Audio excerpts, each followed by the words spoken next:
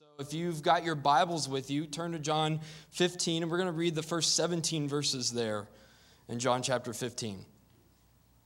Jesus tells us, he says, "I am the true vine, and my Father is the vine dresser. Every branch in me that does not bear fruit, he takes away, and every branch that does bear fruit, he prunes, that it may bear more fruit. Already you are clean because of the word that I have spoken to you. Abide in me and I in you, as the branch cannot bear fruit by itself, unless it abides in the vine. Neither can you, unless you abide in me. I am the vine, you are the branches. Whoever abides in me and I in him, he it is that bears much fruit. For apart from me you can do nothing. If anyone does not abide in me, he is thrown away like a branch and withers, and the branches are gathered, thrown into the fire, and burned. If you abide in me and my words abide in you, ask whatever you wish, and it will be done for you. But through this my Father is glorified, that you may bear much fruit, and so prove that you are my disciples. As the Father has loved me, so have I loved you. Abide in my love. If you keep my commandments, you will abide in my love, just as I have kept my Father's commandments and abide in his love. These things I have spoken to you, that my joy may be in you, and that your joy may be full. This is my commandment, that you love one another as I have loved you.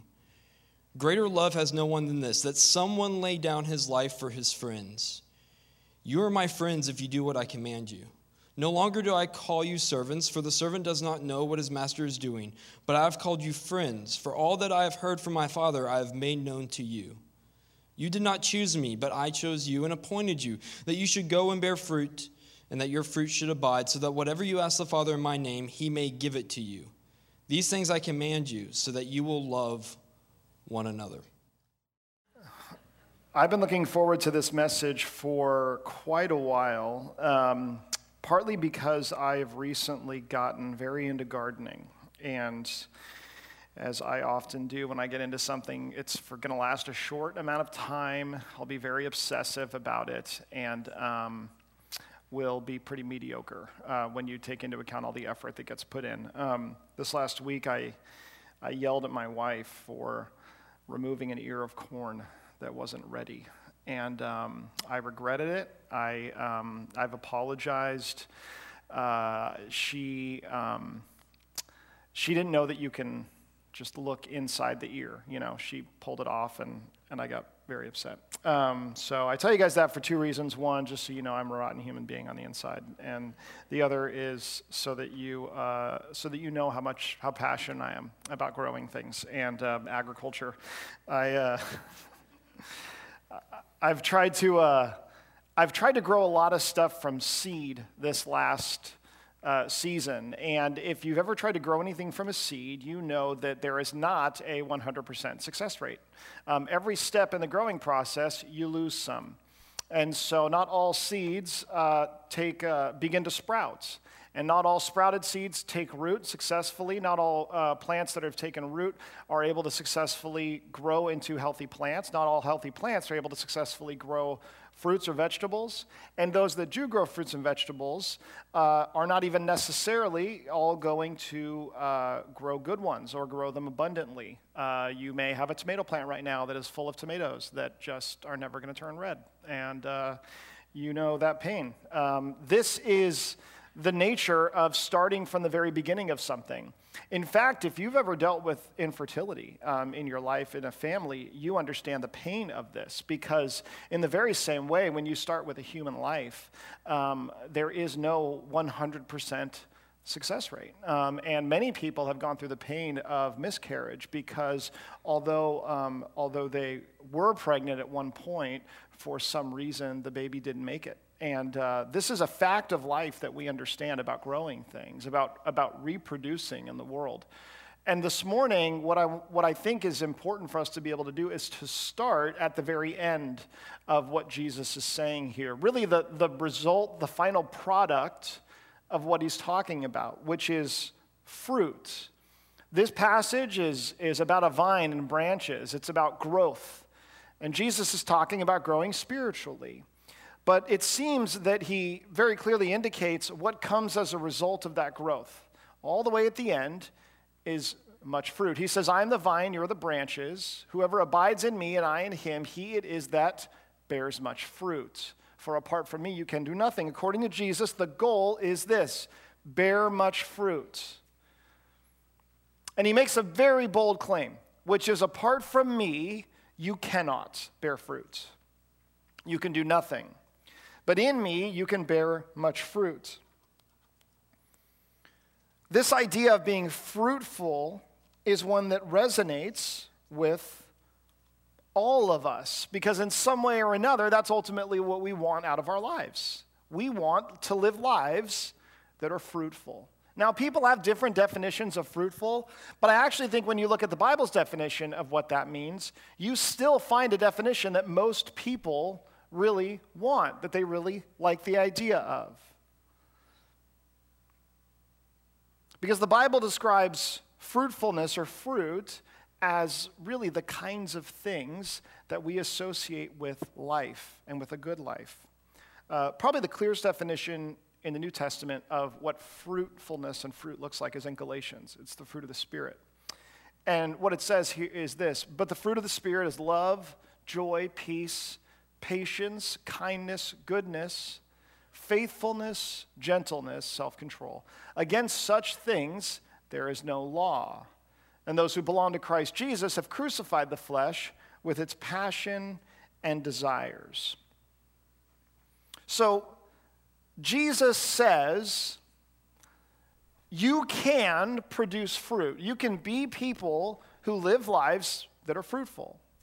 And what that looks like, you see here. These traits: joy, peace, love, patience, kindness, goodness, faithfulness, gentleness, self-control. He says these are good things. And even if you're not someone who wants to cultivate these things in yourself, I'm pretty sure that you want to be surrounded by people, or you want to live in a world with people who have these traits. We want to live amongst people who are patient and gentle and kind, who are loving. We want these to be the people that we share our community with and our life with. And most of us want these things ourselves. This idea of being able to grow and achieve something that we don't already have for the sake of having a better life, this is not a new idea. This is a universal thing that we all desire. How to be fruitful, how to grow, how to have a life that is abundant. In some way or another, those topics have made those two words, how to, very big words in our lives. How to. There's a variety of ways that we look for the way to grow. I went on Amazon this week and I typed in how to. And then I did a little bit of filtering because people pay money to get their stuff, ranked and everything. And so I typed in how to, and I just looked at the most common things that people are buying, the books that we are buying, because we want to know how to be better at something. Because this is ultimately the goal of any book that you buy that says how to. It's like I need to do some work, I need to learn something so that I can be fruitful, so that my life can grow, so that I can grow in my life. And I think the books that we buy, the things that we look for, the things that our goal of how to addresses says more about us even than what we do in order to get to that place. I'm going to show you guys some of these because they're awesome. Number one thing that comes up, How to Win Friends and Influence People by Dale Carnegie, okay? This book was written a very long time ago, as you can see. It's sold 9,703,000 copies. I think that's like the McDonald's hamburgers thing. They should just stop putting it up there. It doesn't really matter anymore. My old boss told me to read this book, which I don't think that's a good thing. But he did, and I read it, and I still don't have friends. But how many of you have read this book? A lot of people, okay. How many of you have heard of this book? How to Win Friends and Influence People. All right, there's like movies about it and stuff like that too. So number one thing on Amazon that has been purchased after the words how to is this: how to win friends and influence people. Because how can you in any way be productive or fruitful in life without knowing how to do those two things? How not, this comes up and you put how not to die. That's a good one, right? How not to die, right? Pretty simple concept for a book. Eat this stuff and you won't die as fast as people who don't eat this stuff, right? This is pretty valuable, right? Put this stuff in you and you'll live longer. No? Yeah. But will you be happy is the question, right? That's the question that we all ask, right? What kind of life are we talking about? How not to die?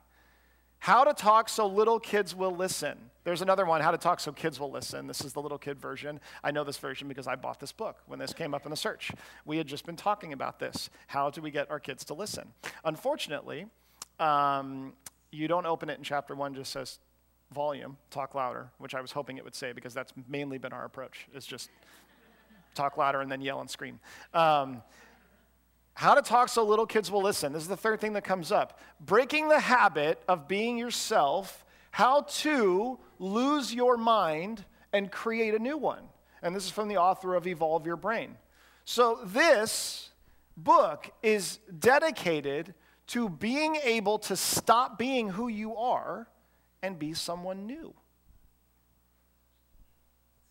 Which speaks to a significant trend that you will continue to see in the books that come up here. How to fail at almost everything and still win big. Okay? So if you don't know exactly what to do, well, first of all, we all fail all the time, right? We fail a lot in life, right? So some brilliant person was like, hey, I know everyone fails, so let's just write a book where I say you can fail and still win, right? But we talked about this over the last several weeks. The Bible describes wisdom as being on a path that goes in a straight direction. And foolishness is being on a path that does this. And the reason it is because if all you ever do is learn by making mistakes, if your entire way of learning is by just a shot in the dark, make a mistake, and then figure something out after that, you will make progress, but it'll be like this, and it'll be pretty painful. But you can still fail at almost everything and still win big.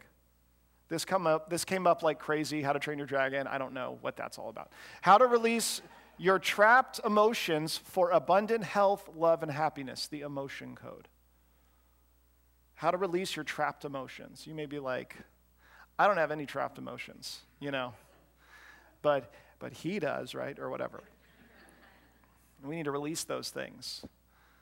In order to achieve an abundant life, abundant health, love, and happiness, there are things within us that we have to be able to understand, that we have to be able to mine in ourselves and get out. That's how we are fruitful. That's how we grow.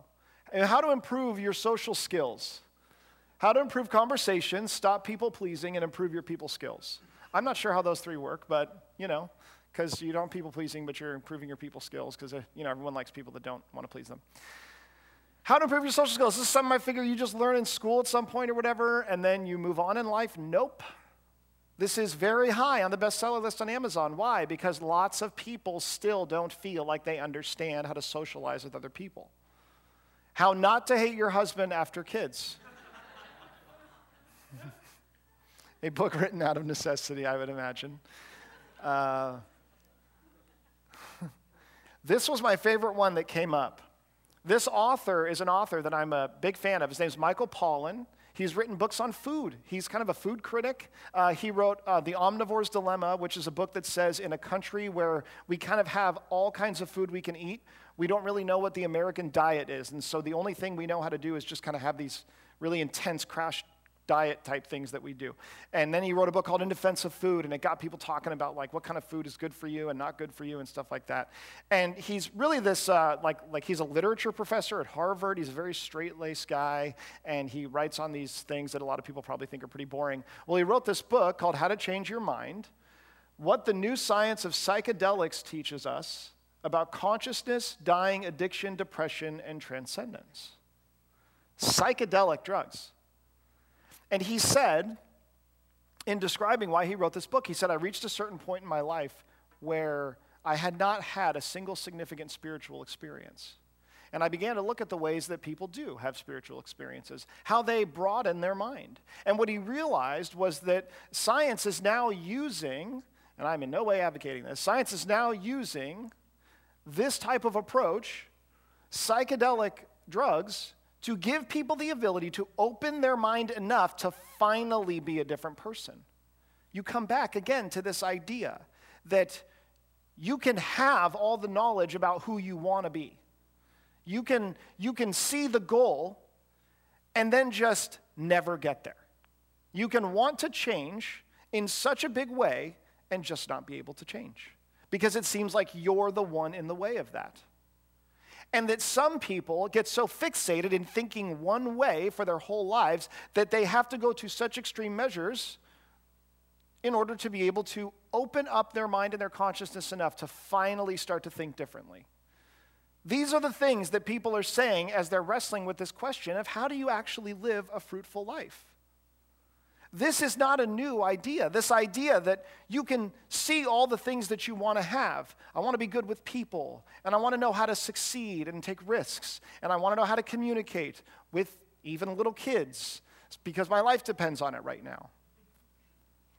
You can have all the things that you want to do, but you're still going to hit the same brick wall every time, which is, but how do I actually change? How do I do it? How do I take that step? And that frustrates so many of us to such a degree that we just don't know how to move forward. Many spend their lives overwhelmed by this, and they give up.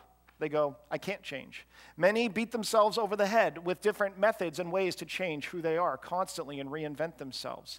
This is something that I learned about in doing ministry. In the beginning, I was naive, and I thought once people got the right information, they would change the way that they lived. It would help their lives. It would help them grow.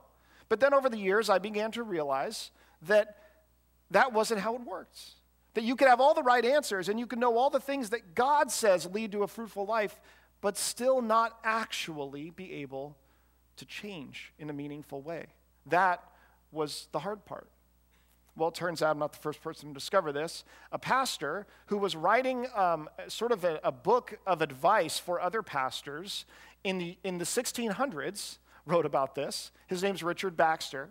And he wrote this quote in a book. He wrote, "There are many of our flock that are young and weak, who, though they are of long standing, are yet of small proficiency or strength." So he's saying they've been around the church for a long time, they're of long standing, but they're of strong proficiency or strength. This indeed is the most common condition of the godly. This is the biggest group of people in the church. Most of them content themselves with low degrees of grace, and grace is like being able to actually live out what you see in the Bible. And it is no easy matter to get them higher. To bring them to higher and stricter opinions is easy, but to increase their knowledge and gifts is not easy. And to increase their graces is the hardest of all. So this Puritan minister in the year 1659, in a world that was much more favorable towards belief in Christianity, encountered a huge group of people who knew the right things, but to grow in grace, to actually be able to profoundly be changed by these things, he said, it is no easy matter to get them higher, and this is the largest group of people that you'll encounter in the church. And he's not saying that to insult the people of the church. He's not saying that. What he's saying is, get ready. This is what your job will be as a minister. Is to not just teach people things, but to help people understand how do you actually change. Jesus says in John 15:4, as the branch cannot bear fruit by itself unless it abides in the vine, neither can you unless you abide in me. Jesus' answer is this: if you want to be fruitful, there is only one way to do it. It is by abiding in me. That's a pretty bold statement. To have a life that is fruitful, that is abundant, that reproduces itself even, depends on abiding, he says, in me, which means remaining.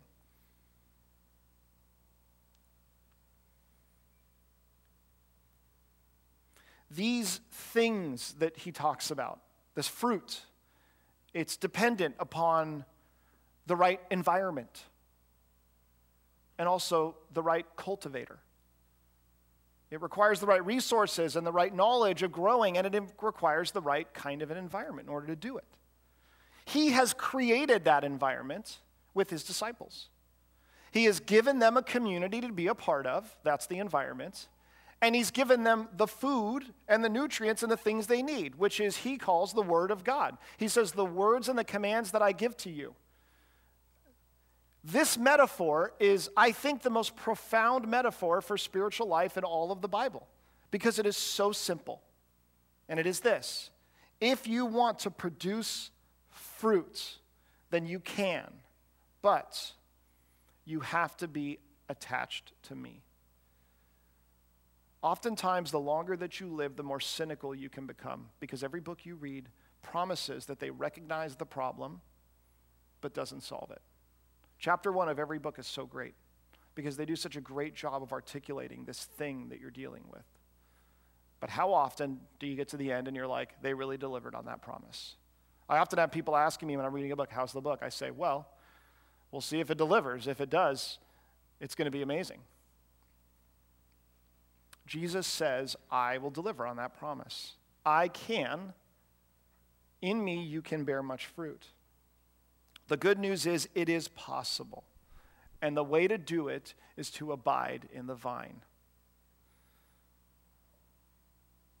He says there is a vine, and this vine, it's a grapevine. All the language he uses, abide, vine, branch, all of these things are things that you would see describing in the Greek a grapevine, an environment where grapes are grown in a vineyard. And he says, if you want to produce the fruit, the first thing you got to do is you got to find the plant that grows it. And you got to find that plant, and in this case, you have to attach yourself to it. You kind of graft yourself into it. And that's one of the ways that he describes conversion, is the idea of being grafted into this plant that produces good fruit. In me, you can have that. Now, this is not entirely foreign to us. We understand that you have to be connected to something that gives life in order to produce life. But we connect ourselves to lots of different things. A lot of times it's the thing you find your identity in. A lot of times it's the family or the environment that you're born into. You say, this is the thing I'm connected to. And from this thing, I'm going to produce a fruitful life.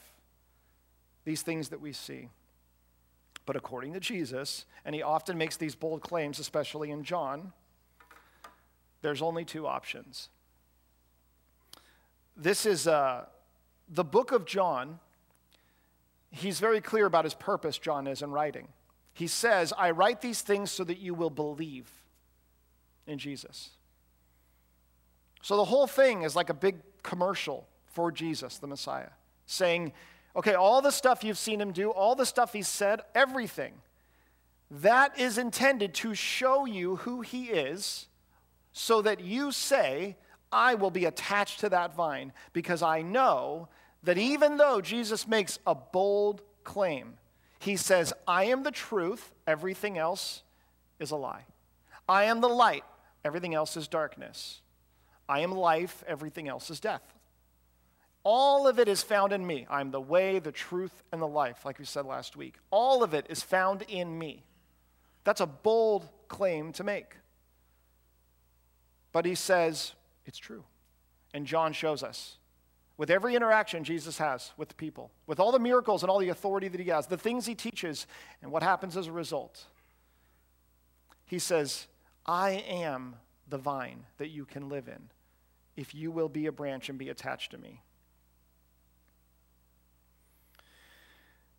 Now, what he isn't saying is, I am going to give you the answers and tell you what to do in every single situation you ever get in your life.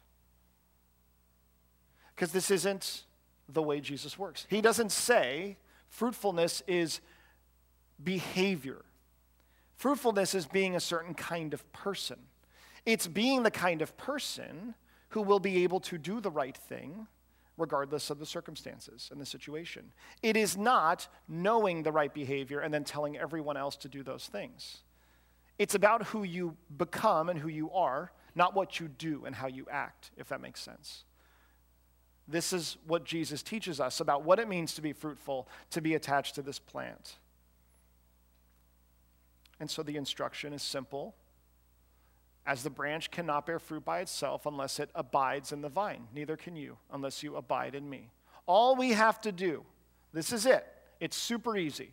There's one application in this entire passage, and it is this. Abide. Stay. remain. The word that he uses for abide is meno, and it means to remain or to stay or to reside. You may have heard remain in me, stay in me. Reside is like dwell, like the way you would in a house. To make your home and your life in me.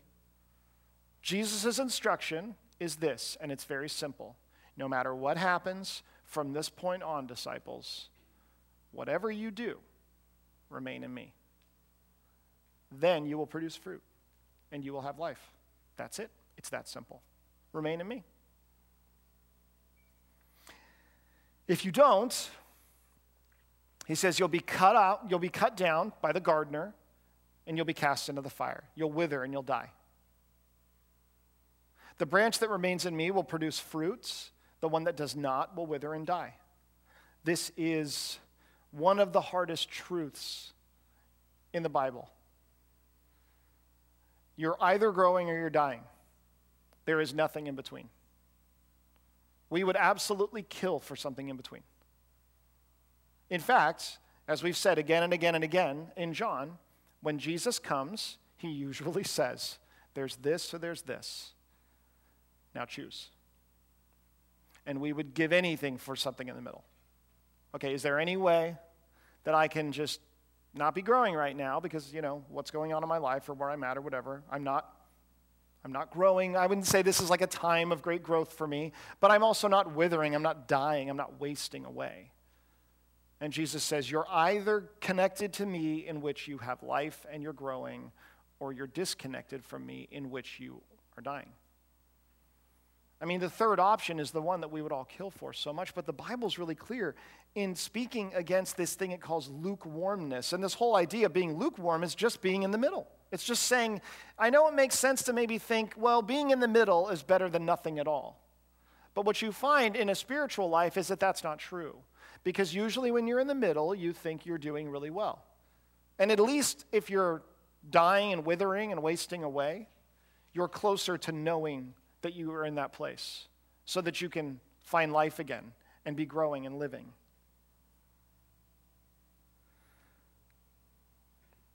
The only way to grow is to stay. Now, what does it look like to stay and to grow through anything, right? That sounds overwhelming. So for the rest of my life, no matter what's happening, I'm supposed to be growing. I'm supposed to be fruitful and everything's abundant and things are good. No. Psalm 1 says, the man who delights in the law of the Lord, it says he is like a tree planted by streams of water. He bears its fruit in season, but its leaf doesn't wither. So there's a season for bearing fruit. There's a season for life to look a certain way. And there are seasons where we often lie dormant. It doesn't mean that we're dying and wasting away because we're still connected. But what we don't do is we don't wither. So it's okay that there are seasons in our life. It's okay that there are hard times. And for many, spiritually speaking, the better our life circumstances get, often the worse we do spiritually. Or for many, we feel beat down and discouraged and alone and isolated, and then we feel depleted. Yes, there are seasons in life. This doesn't mean you're happy all the time, you're excited all the time, you're like upbeat and positive all the time. What it means to be growing is simply this: you're remaining. Each day you wake up, you say, today I will remain. I will stay connected to Jesus, no matter what happens. And why wouldn't somebody stay connected to Jesus? Because apparently it's hard to stay connected to Jesus. Apparently you're going to want to disconnect yourself from Jesus and stop being connected to him and finding life in him. Jesus is talking to the disciples, and there are two aspects of remaining. One of them is the environment. He's saying, as I leave you now, I want you to remain in community with each other. We've created this community together, and it's going to be in this community, the church, that you must remain. There will never be a time of your life, there will never be a circumstance or a place where you do not have a home in the church. Remain.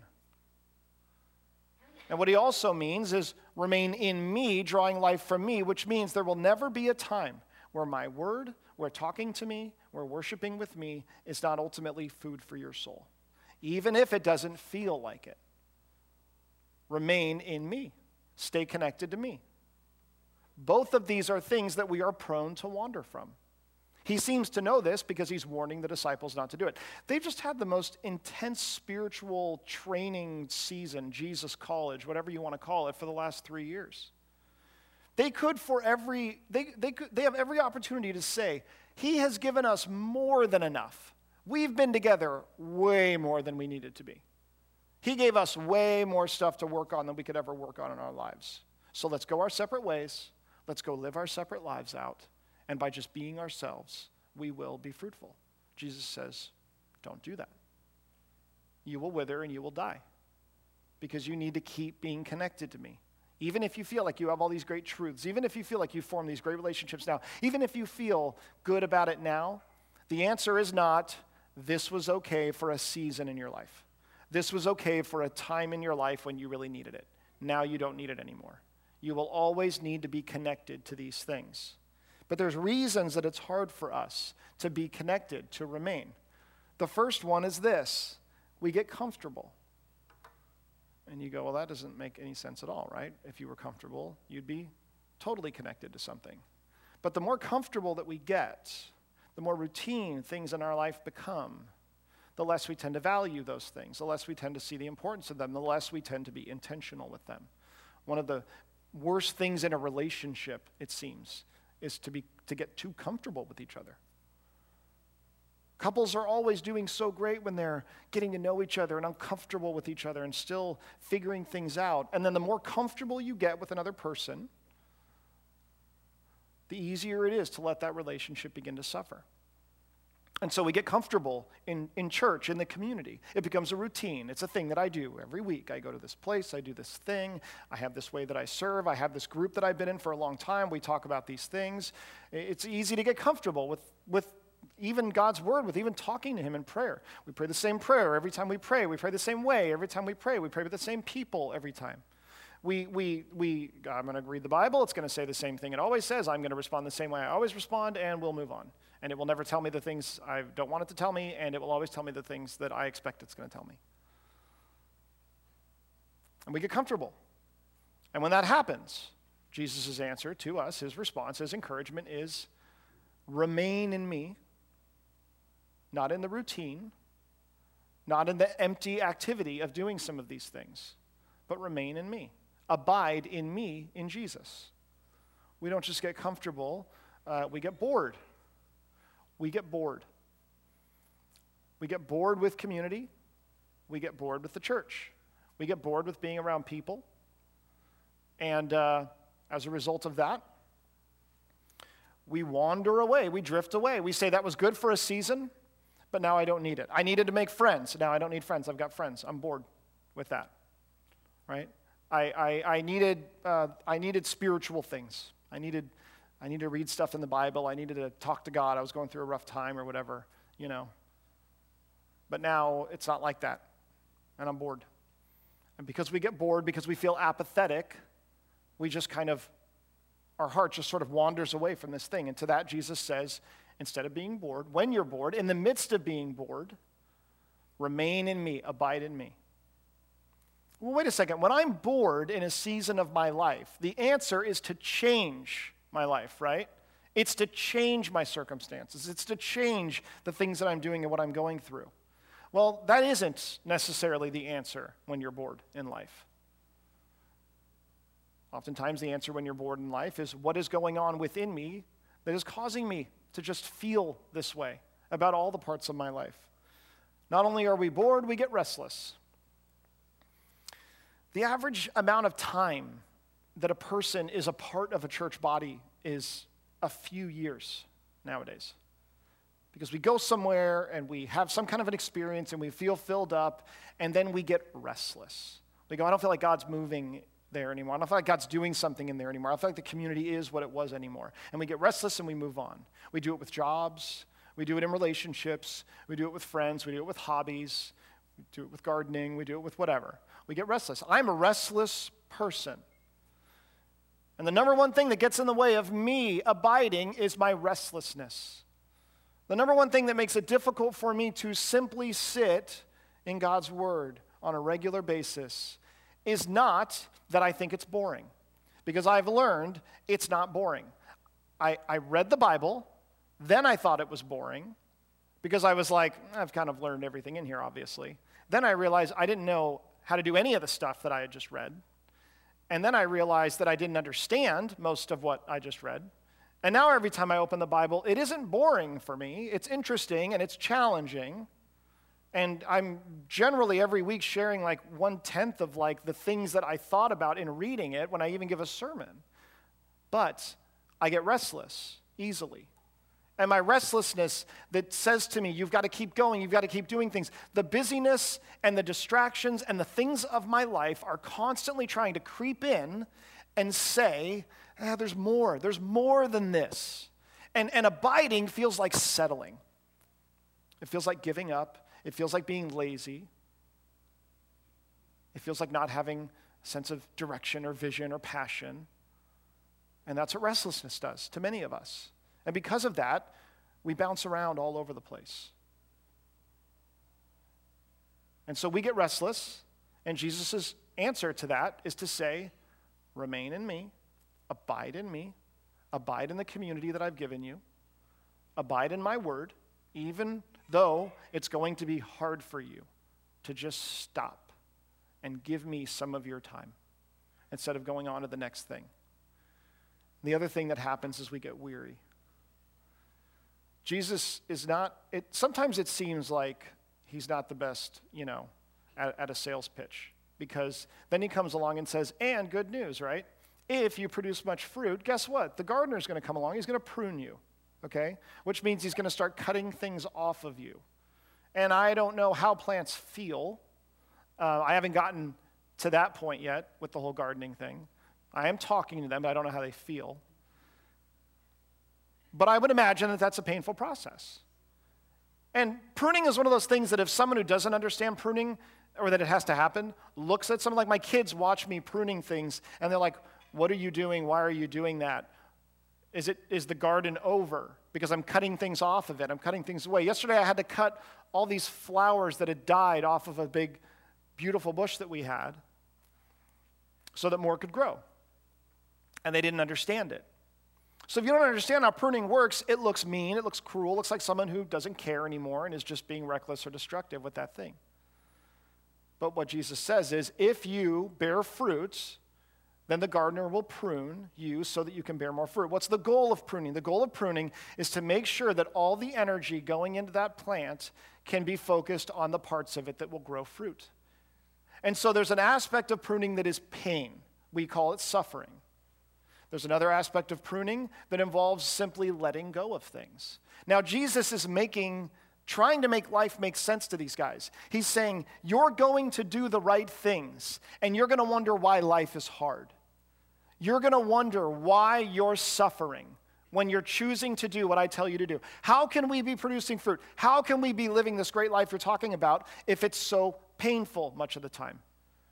And why does it constantly feel like while everyone else is able to amass so many different parts of their life, that we're constantly thinking about the things that we're letting go of? How is that fruitfulness? He says, because you're being pruned so that you can bear fruit. And the reason that most people would honestly say that they don't know that they're really fruitful in life, regardless of how much stuff they have or how many people they know or how many opportunities they've been given or how many places they've seen, is because they've never actually focused on the bearing of fruit, but just growing and growing and growing as big as they can. But many of us through this process grow weary. When the pain comes and the suffering comes, we get tired, we get discouraged. When we let go of things, but we don't want to let go of them, or we struggle to see how that's something that could ever really be good in the end, but we still do it out of obedience, we grow weary and we grow tired. And our tendency is to what? It's to give up. It's to walk away. It's to take a break. And Jesus says in those times, remain in me, abide in me. This is the dumbest thing ever, but I keep thinking about this idea of like a grapevine that won't let itself be pruned. And I have this this image in my head. Has anyone ever seen The Three Amigos? There's a singing bush, okay? So that's what the image is in my head. It's like a singing bush. And you've seen it? Yeah, there we go, okay. And it doesn't really even have to sing, but I think it's probably shouting some things, probably inappropriate things while it's being pruned. And every time the gardener comes to prune this bush, it just slaps him, It's got these like long tendrils that are slapping around. It just slaps him, Stop, no, stop. What? This is freaky, this is weird, right? What's going on? Okay, eventually the farmer just avoids this grapevine, this bush, this shrub, because he doesn't want to deal with it. He's like, we got a lot more of these things. We're kind of going by numbers here, so let's just avoid the one that doesn't want to be pruned. We don't care, we'll do the other ones, right? And so everybody knows that this one will not allow itself to be pruned. Any opportunity that they have to come in to prune it, it's going to slap them and say, knock it off, stop, I don't want it, stop, right? Well, what happens, right? It would get bigger than the other ones. It would grow large. It would grow wild. It would look probably in many ways more impressive even than the other ones that are actually producing fruit. But would it produce fruit? Maybe a little bit, but not very much. If given the opportunity, we would all turn down the pruning. I mean, let's be honest, right? We would turn it down. If God's like, hey, here's the deal. If you do this, it's going to be really painful. I promise it'll lead to fruitfulness. What do you say? It's your choice. No, thanks. I'll pass. Let me know about the next one, right? We would turn it down. We would choose to not be fruitful. But we don't always get to turn it down, do we? Most of the time we don't. And the crazy thing about it is we're like, you know what, if I have to admit it, yes. Suffering does produce something in me and in my life that ultimately leads to fruitfulness. So much better than when life goes my way.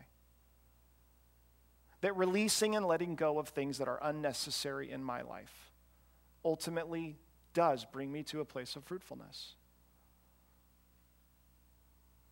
When we get weary, his response to us is to abide, is to trust. He says, I've given you the church, and so abide and remain in this community of people that I've given you. Don't go off, disciples, to all your old places and all your old stuff that you did. Stay together. And when you go off, form another church. That will be your family. But the basis of life for you, your source of life, will be a relationship with Jesus. It will be through his word. He says, the words that I have spoken to you. Remember, he tells his disciples, he says, you are already clean because of what I have spoken to you. The reason he says that is he's telling them, you guys are good. I'm not chastising you. I'm not reprimanding you. I'm not telling you you need to do something you're not doing. I'm saying what you're doing is great. Keep doing it. That's it. You can produce much fruit in your life. All you have to do is this one simple thing. It is to remain in me. You're like, that does not sound that hard. That does not sound very difficult until you try to remain, until you try to abide. Each and every day, regardless of what is going on in your life. What will I do today? Whatever I do, I will remain. I will abide. I will dwell in him. I will be a part of his community. There will never be a season of my life in which I won't, even if there are seasons of my life that are more difficult than others, where I have more time than others. And I will dwell in him. I will go back again to the things that he says to me in his word. I will go back again and talk to him directly. I will do that even in seasons where it's difficult. Why? Because he was very clear, and it's very simple. The answer is always the same thing. Remain and abide. And so it's what we encourage each other to do. The answer is not you have to be happy, you have to be talking about all these amazing things you're learning and how great you are and all this amazing stuff. The answer is you encourage one another even to abide and to remain. You remain through all seasons, whether they're seasons of joy and plenty or seasons of suffering. You remain through your youth, into your adulthood, into old age. You remain when there's no one beside you to help you remain.